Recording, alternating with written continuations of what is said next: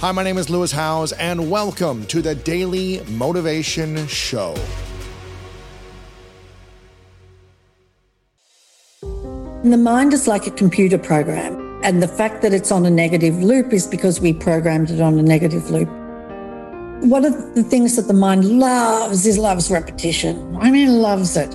You know, if you really watch your thoughts, this is the same old thoughts over and over again, you know, it's just kind of dishing up the same old thing. So it loves repetition. So the way you can override a program is to put in the opposite, you know, and when you start out, you know, you feel like you're lying, you know, you'll say something like, you know, you might be really broke. Gee, I was when I was making The Secret. So you might not have any money and you're trying to instill, you know, wealth and prosperity and riches. And every time you say it, you feel a contraction in your body because you know you don't have it. But, you know, truly, because I did it myself, after a while you change it. You really begin to change it. And you don't quite have that contraction anymore. And then you start to see money coming in, you know, in different ways. Or you can be given things that you were going to buy and now you don't have to buy it. So you start to see signs of land. Now, that's what I did in The Secret. You can do gratitude. That will turn everything around. That will make you feel good. That will get you off the negative rant. But those negative thoughts are coming from beliefs held in the subconscious mind. They stem mostly from our childhood, conditioning. Yeah, our parents said something to us, we just swallowed it, hook, line and sinker. You know, we're like, right, that's a belief. And so we take it in and then we have all these beliefs. And you can hear, you know, if you're talking to somebody, like if somebody says, oh, I believe da-da-da-da-da, or, because we say that all the time, or somebody says, I think da-da-da-da, behind those two statements are going to be a belief. The really interesting thing, they're hard to spot because you believe they're true. They seem real, right? Yeah. They seem real. You don't think they're a belief. You think they're real, you know, and so they can be hard to spot. But if you start to listen to yourself, you know, I believe, or I think, or especially look at the things that you have a really strong opinion about. Because where you have a really strong opinion is a belief that's underneath that. Every time a belief goes out, you feel completely free. You know, it's amazing, amazing feeling. You just feel as light as a feather, and actually you feel invincible. Yeah. Because can you imagine, like if we have for example, the feeling of doubt, right? Doubt and uncertainty.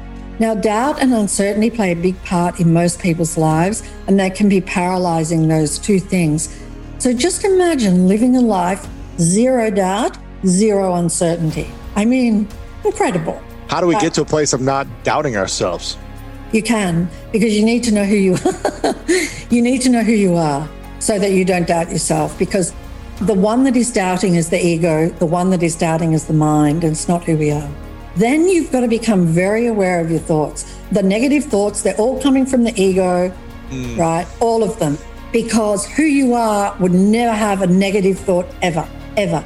Who you are would never judge. Who you are who you are is allowing and accepting. So all of those things are coming from the ego, and they are not who you are. And that voice in your head that you hear, that voice that's, you know, so familiar to you and seems to know an awful lot about you and sounds like you, that voice is not you. That voice is just a program. And somehow I was kind of brought up, and I think a lot of us are, that you're a good person if you point out the things that are wrong, you know. You have to speak up and say, that's wrong. You know, that shouldn't be happening. And so I was kind of brought up with that too. And so that's brought up with judgment. And that does not help us at all. Judgment, we need to put it in the trash. Yeah. Because that does not belong with us. And the one who is judging is the ego. It's the ego. It's judging. The one that has negative thoughts is the ego. So I had all of that going on. You know, I had doubt, I had uncertainty, I had feelings of unworthiness, I had heaps of stress, living on the edge, you know, what's going to happen next? You know, something bad's going to happen, and being really afraid. I lived my life like that, and I think everybody does, and they just kind of keep it all squashed down, you know. But most people live their life that way.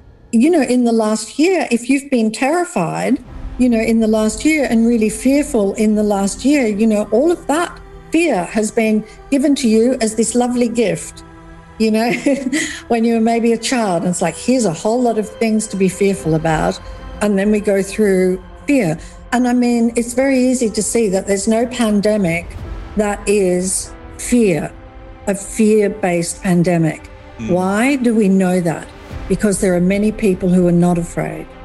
And so if the pandemic was a real fear manifestation, then every single person on the planet would be fearful. And while there are a lot of people fearful, there are still a lot who are not. Yeah. So that just shows you that the fear was already here with us, before the pandemic came along. I had been brought up with, we can't afford it, we don't have enough, and money would come into my hands, it would slip through my fingers, things would break down. The universe would do all these things to get the money out of my hands. It would just like take it away. Yeah, because I had this belief that I did not have an abundant amount of money, that I was always in struggle. And that came from my parents, bless them, they're beautiful. But that came from them, we can't afford it and all of those things. So I was brought up with that. The one that I had the biggest thing to overcome, the biggest thing to overcome was the belief in lack of money. And I knew I needed to overcome that for the secret to sweep the world.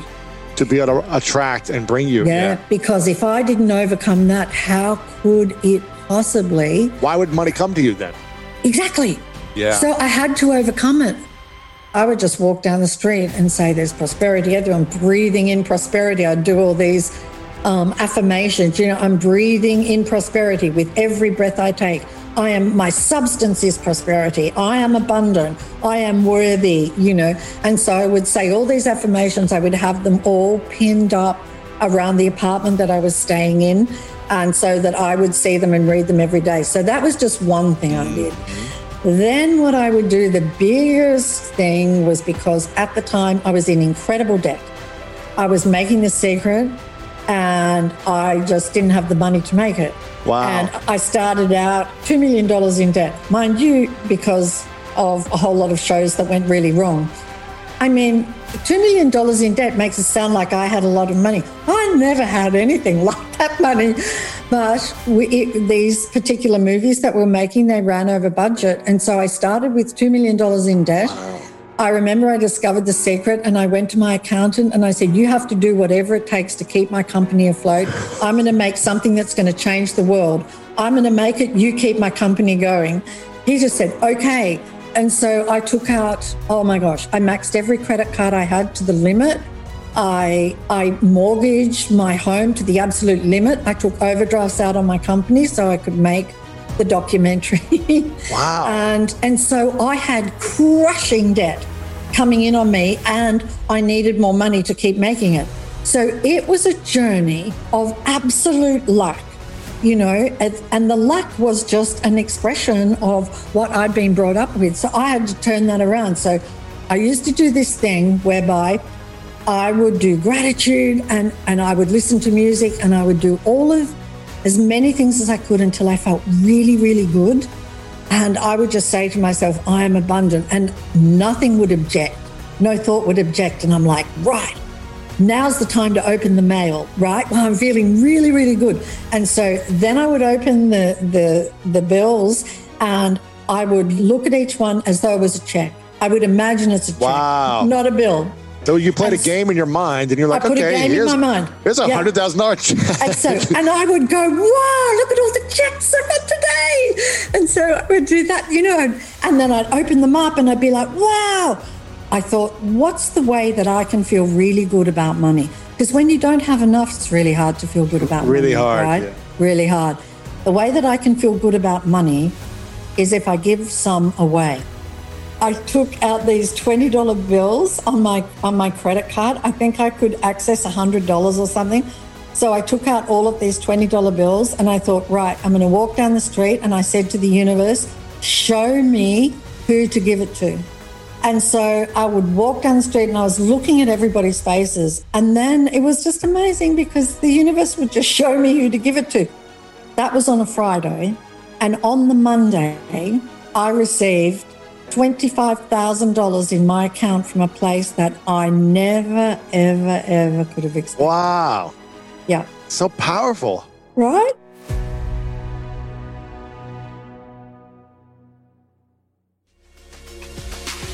I am so excited for you to finish the rest of your day strong. If you enjoyed this episode, make sure to click the link in the description and it'll take you to the full episode of my other show, The School of Greatness. Make sure to come back tomorrow for another episode of the Daily Motivation Show.